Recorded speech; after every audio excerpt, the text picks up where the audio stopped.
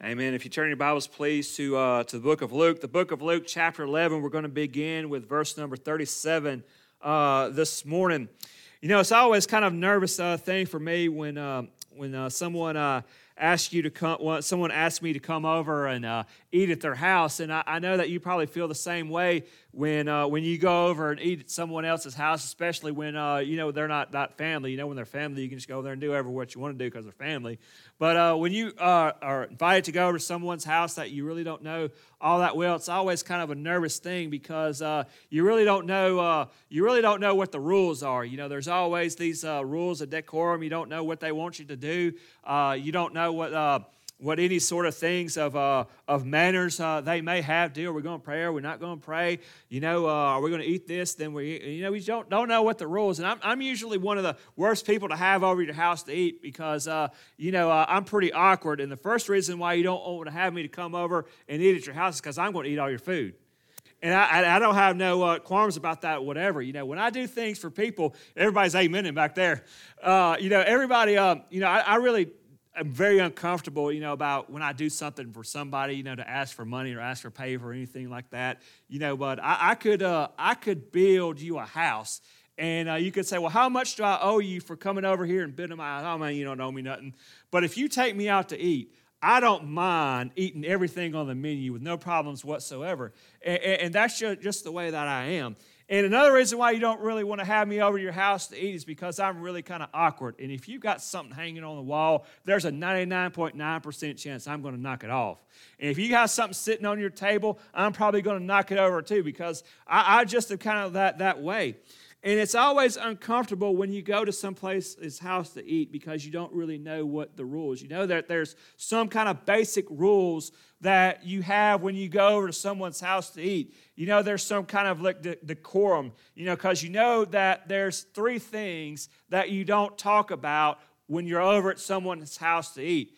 And we know those first two things. We know you don't really want to talk about religion, and you really don't want to talk about politics, and you really, really don't want to talk about college football because you don't want to have some sort of disturbing conversation that's going to disturb the peace, because that's really what you want to do. Everybody wants to be polite as host. You want a quiet conversation, and you want everything to go great. And as someone who is a guest, you want to be a good guest, and you want everything just to be peaceful and just to enjoy dinner and have a good time. But you know what? It really wasn't like that back in the time of Jesus' time, there in the Greco-Roman culture. Because in those times, it was very custom that if you were one of the intellectuals, if you were an official, if you were a philosopher, or if you were a religious teacher, and you knew that there was someone of your same profession or someone that you wanted to hear, you would actually invite them over. And during that time of meeting and during that time of meal, you would have conversation. You would allow them to present their teaching, and you would see which one of you would be smarter, which one of you were more intellectual. You would experience what those ideas would be. But even in those times of what we come to know, and the word of the style of debate or that style of conversation came through that culture to which we call a symposium. In other words, a polite exchanging of ideas, not like a debate, but a symposium where one person would speak and share their ideas, and then they would sit down and they would allow the other person to get up there and to share their ideas, and the crowd would just get to hear them all. And so even in that context, there was a sense of a decorum. There was a sense of politeness. And so as we read this story this morning about how Jesus was invited to eat, and he broke all those rules because he understood that as he was going to eat with those Pharisees and as he was going to eat with these teachers of the law or these lawyers, that there was something at stake, that there were actually souls at stake, that he was actually encountering the hardest group of people that there is to actually come into a relationship with Jesus. And that is people who are lost that think they're saved. And so as we read these verses this morning, I want us to think in our heart, Do we truly know Jesus? Do we truly have a relationship with him? Or do we just have rules and regulations? And do we just have the outward appearance of having a religion and a relationship with him? So let's read together the book of Luke, chapter 11. We're going to begin with verse number 37 this morning, where we read this. It says, while Jesus was speaking, a Pharisee asked him to dine with him. So he went in and reclined at the table. The Pharisees were astonished to see that he did not wash before dinner. And the Lord said to him, now you Pharisees cleanse the outside of your cup and of the dish, but inside you are full of greed and wickedness. You fools! Did not he who made the outside made the inside also? But give as alms these things that are within, and behold, everything is clean for you. But woe to you Pharisees, for you tithe the mint and rue and every herb, and reject justice and the love of God. These ought to have been done without neglecting the other.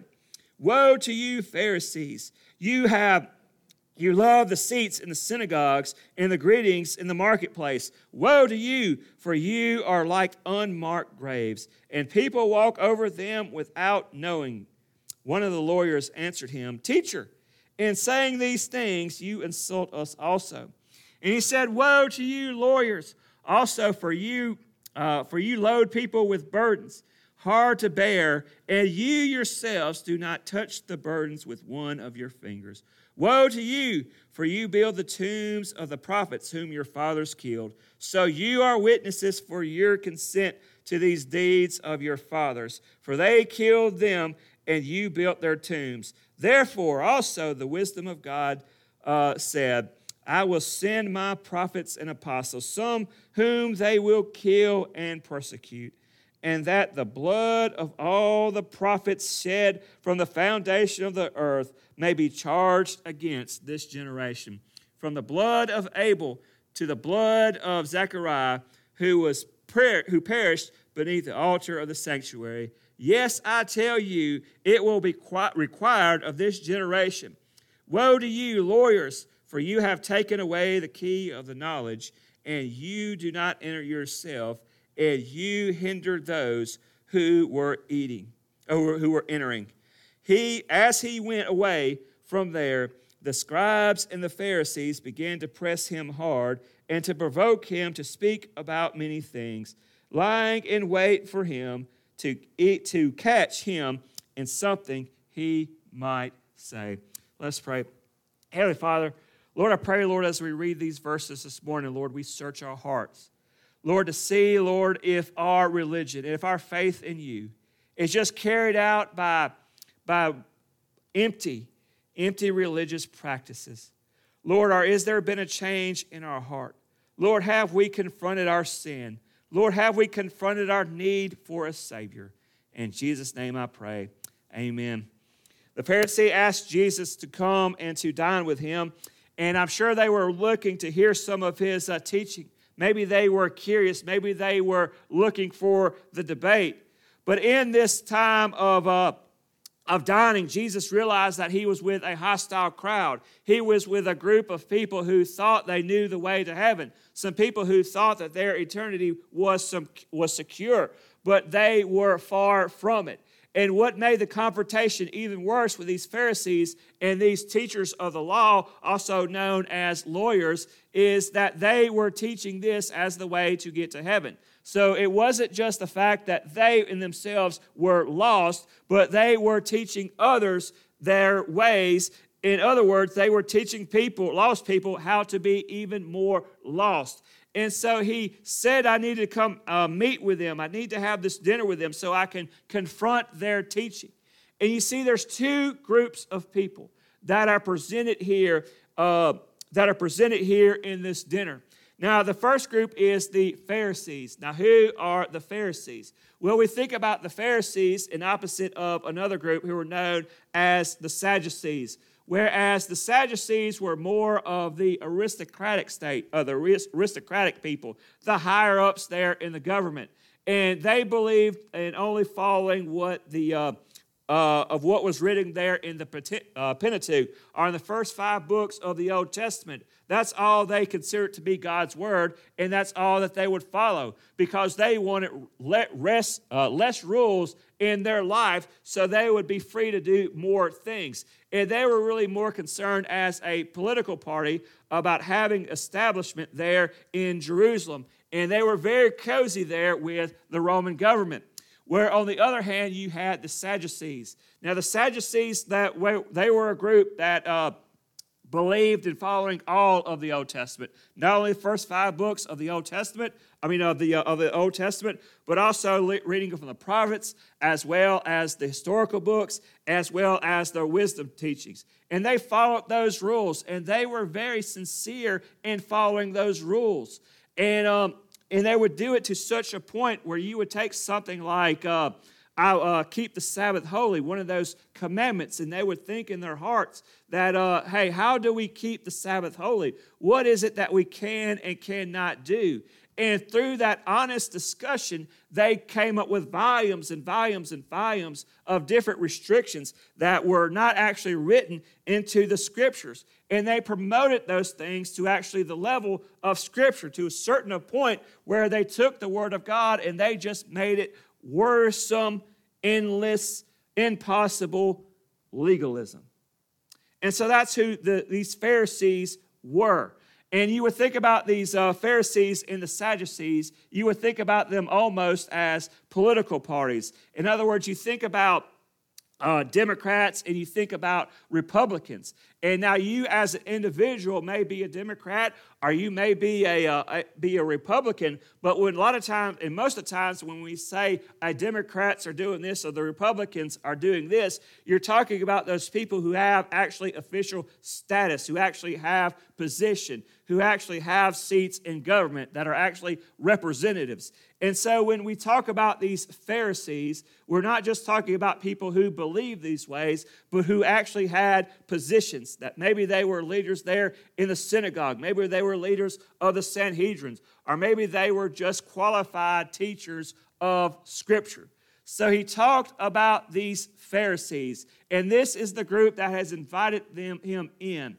And as Jesus goes in to dine with him, they are looking at him. They're looking at him to see what he does. And the first thing that they notice is that Jesus does not wash the outside of his cup before he eats. Now, this wasn't just like what you would do. This isn't just washing your dishes before you eat, but this was a ceremonial cleansing. And they believed this, or they did this. Have you ever heard that term, cleanliness is next to godliness? All right, this is where it came from, is that they would think that they were supposed to be clean. And so every dish that they had, they would do this sort of ritual cleaning because they thought that they needed to be clean. And so they would clean the outside of their cups. They would clean the outside of their vessels before they would eat. And they thought they were doing something that was religious. And so they were stunned that Jesus was not doing this, that Jesus was not doing this ritual cleaning, because they thought if you were a believer in God, if you were a true faithful Jew, this is what you would do. And Jesus used this the opportunity to show the weakness of what their relationship with God was. And let's listen to what he says to him. He says to them, he says, "Now you Pharisees clean the outside of your cup of the dish, but the inside are full of greed and wickedness." See, when they would clean those cups, they would just do a little bit on the inside, but they would do a lot on the outside, because that's what they wanted you to see. And he says, you know what? This perfectly describes who you are as Pharisees. This truly describes of what you think and what your relationship with God is like. You spend a whole lot of time cleaning the outside of the dish. You spend a whole lot of time having the appearance of faith. You spend a whole time showing outwardly that you have a relationship with God by the things that you do. But you know what? Inside, you're full of wrath. You're full of greed. You're full of wickedness. See here, Pharisees, you missed the point. You spend so much time having the outward appearance of religiosity. You have having the outward appearances of being close with God, but you haven't dealt with the inside. You're just following rules, but there's been no change on the inside of your heart. And he says, listen, here's what you do. He says, you fools, did not the one who made the outside make the inside also, but give as alms these things that are within, and behold, everything is clean with you. See here, you got it all wrong, Pharisees. See, you're cleaning the outside. You're making the outside look pretty. You're making the outside with the appearance that you actually follow God, but the inside is full of weak and deceit. And another thing, and one of the things they try to do is that they would give alms. In other words, to give things of charity, whether it be money or whether it be possessions to people who were lame or the people who would poor. And they would do that not just to be nice to people, but to show people that they were more religious than them because of all the money who gave. And you thinking you could probably encounter a lot of people who are rich. And when you ask them about their relationship with God and what they do for the Lord, they talk about all the money that they're given and all the things that they've done for the church and how much they tithe and all the things that they do. But Jesus said to them, you need to give not only just the alms of the outside, but you need to give the alms, you need to give the gifts of the inside. So you're giving the Lord your outside possessions, but you're not giving the Lord your inside. You're not giving the Lord your heart. He said, Pharisees, you're doing it all wrong. You're so focused on the outside and looking like you know God. You're so focused on the outside and trying to convince the preacher that you know Jesus. You're trying to convince the person around you that you know Jesus. But you know what? Inside, it's still dirty because it hasn't been cleaned. And then he goes through a series of woes because he wants to give them an accurate account of who they really are. And you just think about what a shock it was to them. These people who thought they had actually had a relationship with God, they thought that they were at the top. And everybody around them thought that they were the top and they were the ones that they should aspire to be like. Jesus gives them some woes. He gives them some worries. And the first woe he tells them, he says, woe to you Pharisees,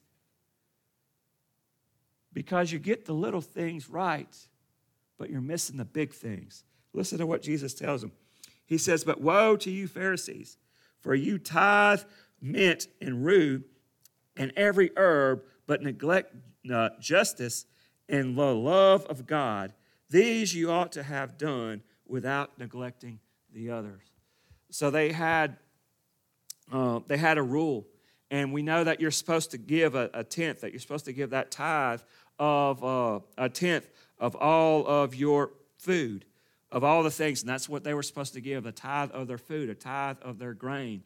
And that wasn't good enough for the Pharisees. They said, well, should herbs count? You know, should I give a tithe of these mint? Should I give the tithe of my thyme, the tithe of my oregano?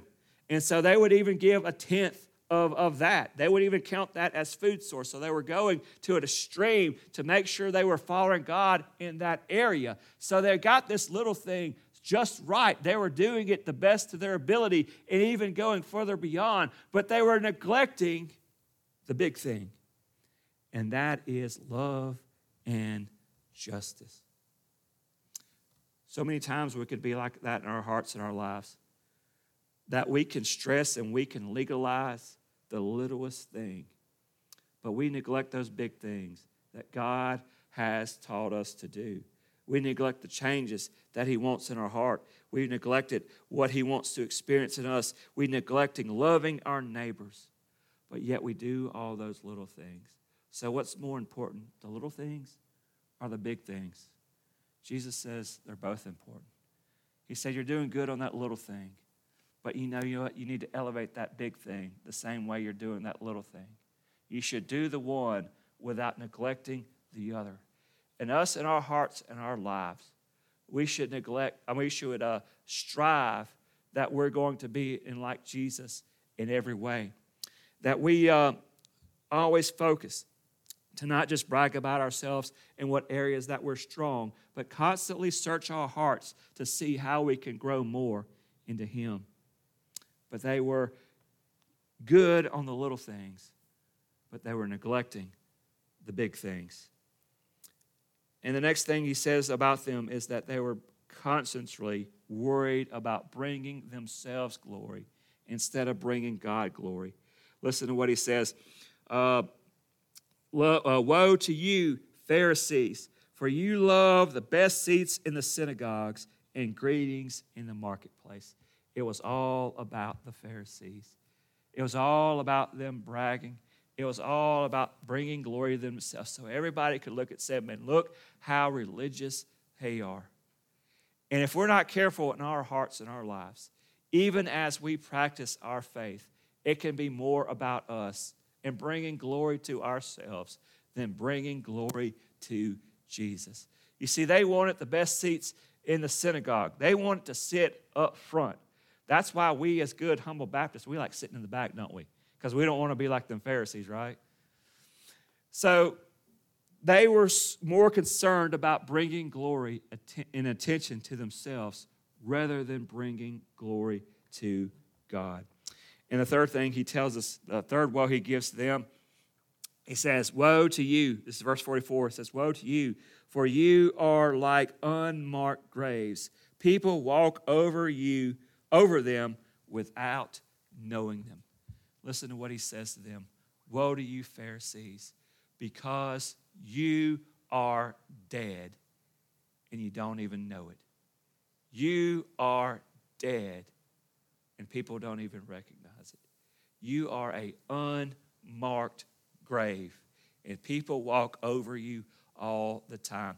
You know, in the law, if you came in contact with a corpse, then you were considered to be unclean for 7 days. In other words, as a corpse or as a tomb, you were in a sense uncleanliness, and you actually brought uncleanliness. And that's what he's saying to them. He says, not only are you dead, but you're also bringing a curse. You're also bringing uncleanliness to other people. In other words, not only are you dead, but you are bringing deadness to everyone who seeks to follow you.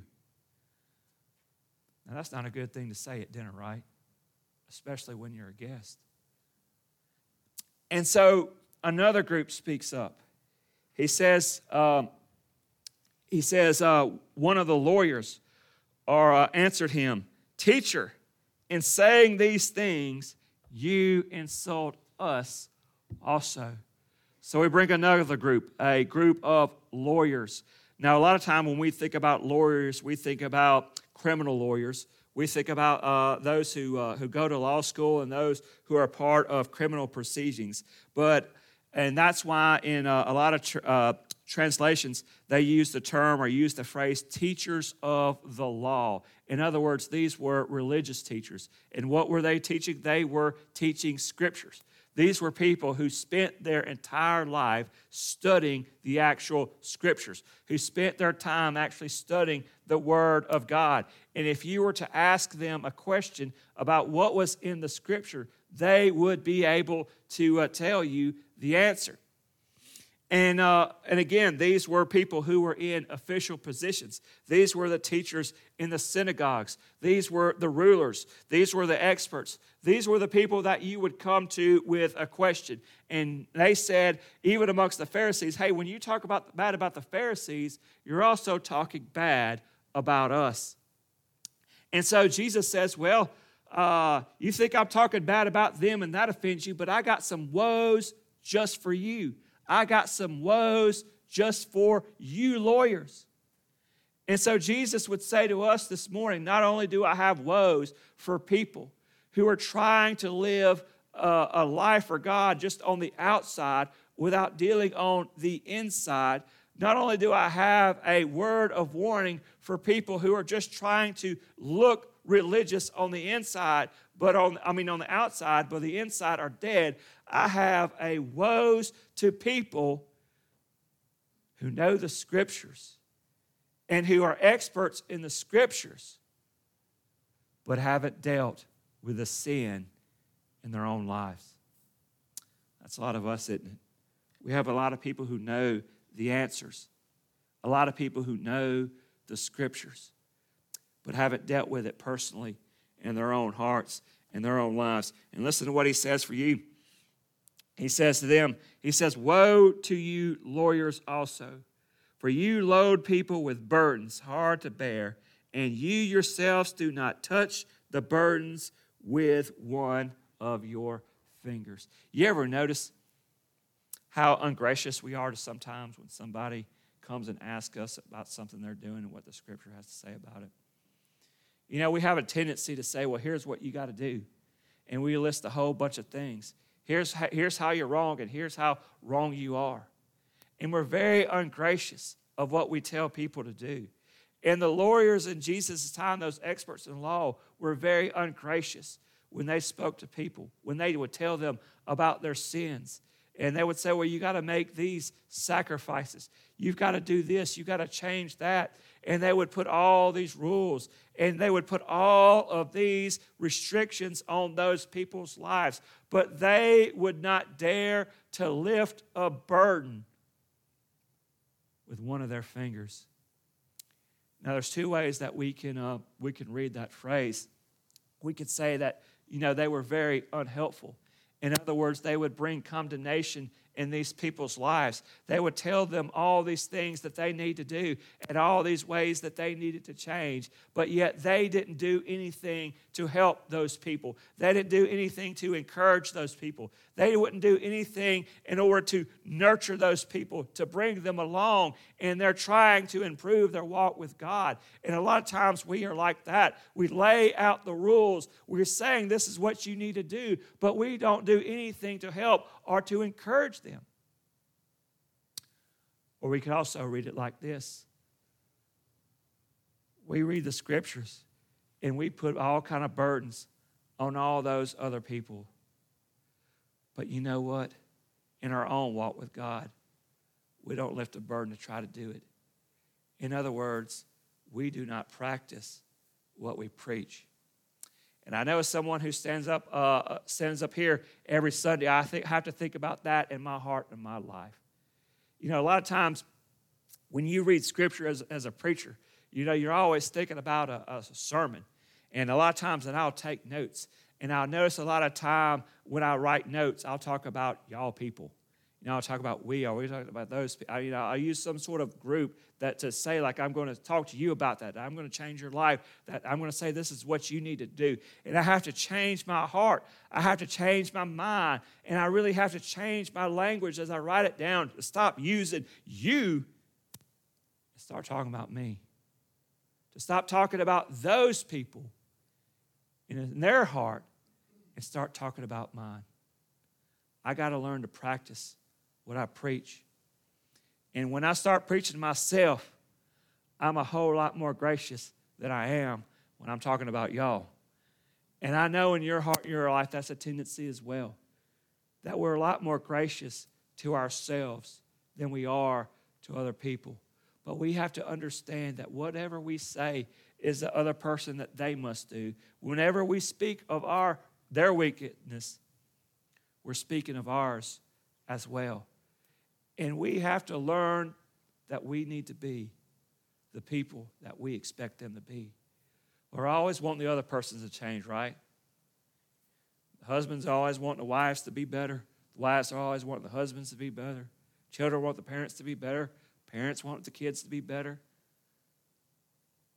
We never really take the time to take that mirror and look right at it and to say, here is how I need to change.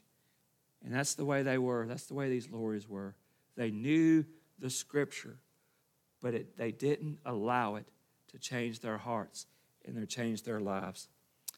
Listen to what he also says in verse number 47. It says, "Woe to you! You build the tombs of the prophets whom your fathers killed. So you are witnesses, and you consent to the deeds of your fathers. For they killed them, and you build their tombs." You know, a lot of times we think about as we read the Scripture, and especially as we draw closer to Easter, we think about those times and those things and those events that took place during that week. We read about people like Peter, and Peter denying Jesus. And we say, you know what, if I was there, I wouldn't have been Peter. I wouldn't have denied Jesus. And we think about people like Judas and him betraying Jesus. And we say in our hearts and our lives that Judas was an idiot. And if I was there, I wouldn't be Judas.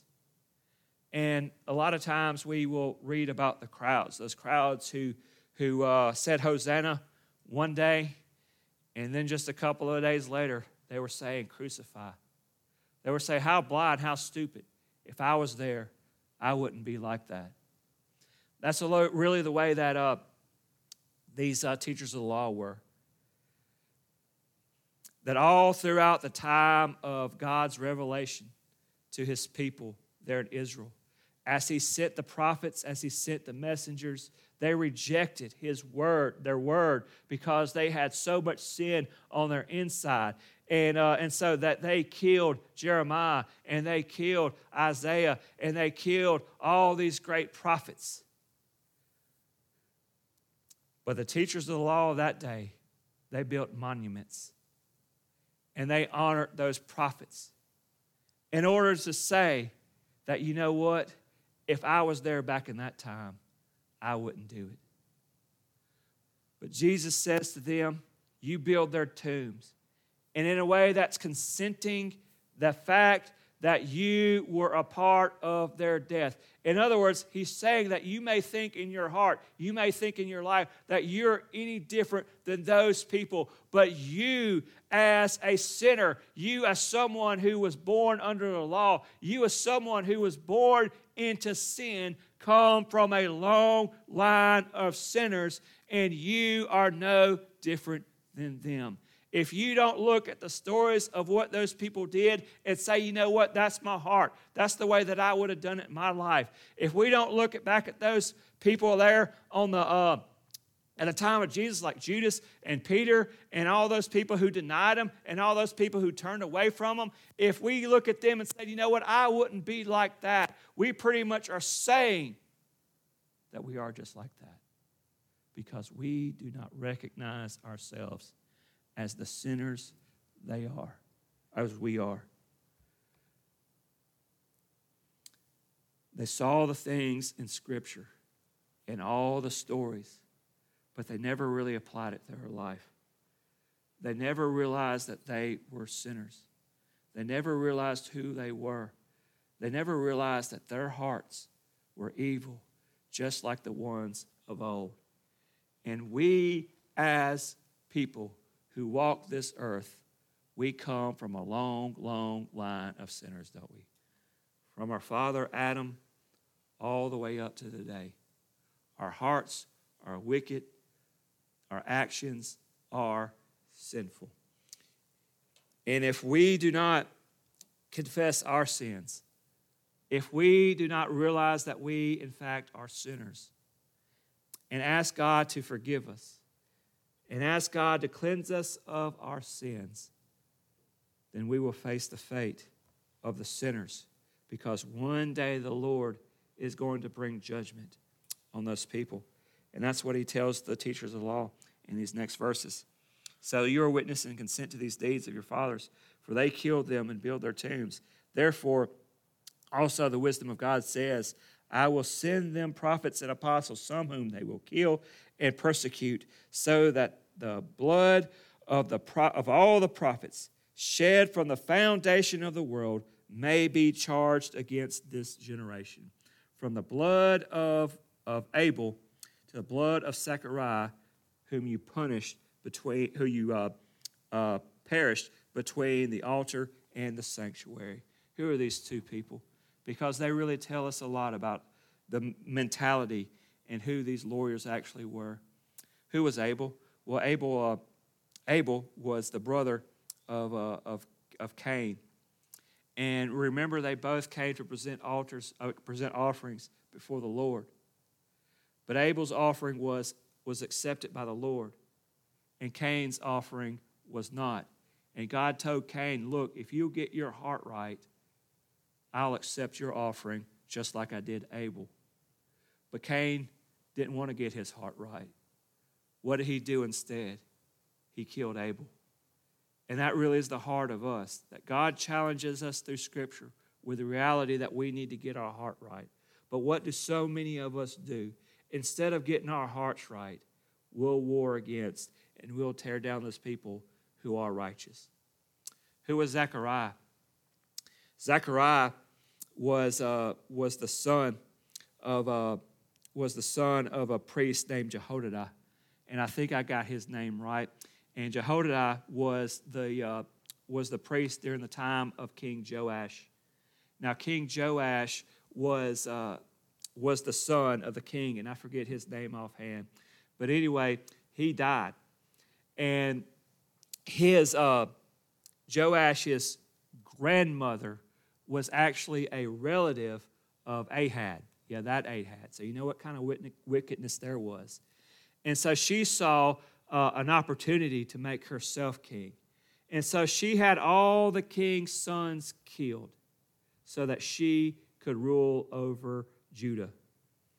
But one escaped, and that was Joash. And Jehoiada, got his name right, watched over Joash and hid him in the temple. And he arranged for him to reclaim the throne. And he organized the priest, and he was able to have the grandmother killed, and he assumed his spot as the rightful king there in Judah. And as long as Jehoiada lived, he followed the ways of the Lord, because that's who raised him. But then Jehoiada died. And now Zechariah is the priest. And as soon as his mentor died, Joash started following his own ways, started going after other gods. And Zechariah went and confronted him about his sin. And he was so infuriated, Joash was, is that he had him killed between the temple and the palace. Zechariah confronted him with his sin. And his response to that confrontation was not to get right with the Lord, but his response was to kill the messenger. This world was filled with sin. But we, in our lives, when we try to confront people with their sins, they tend to want to attack. They tend to want to be defensive. Instead of getting right with the Lord, they choose to do something even more wicked.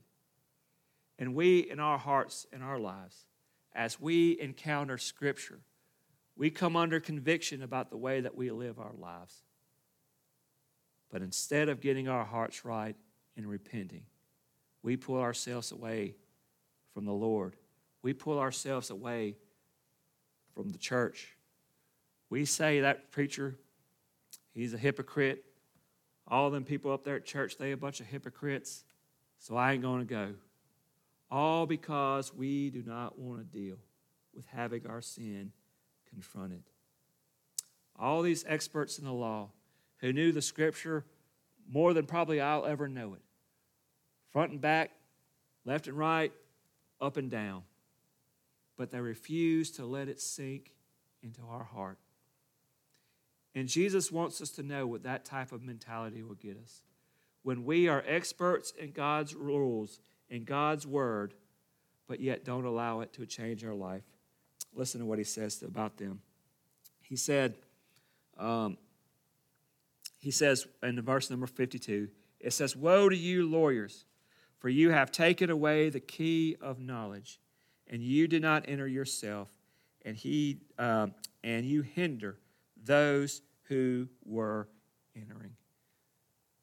They didn't want to confront sin in their own life, and so they hid it from everybody else.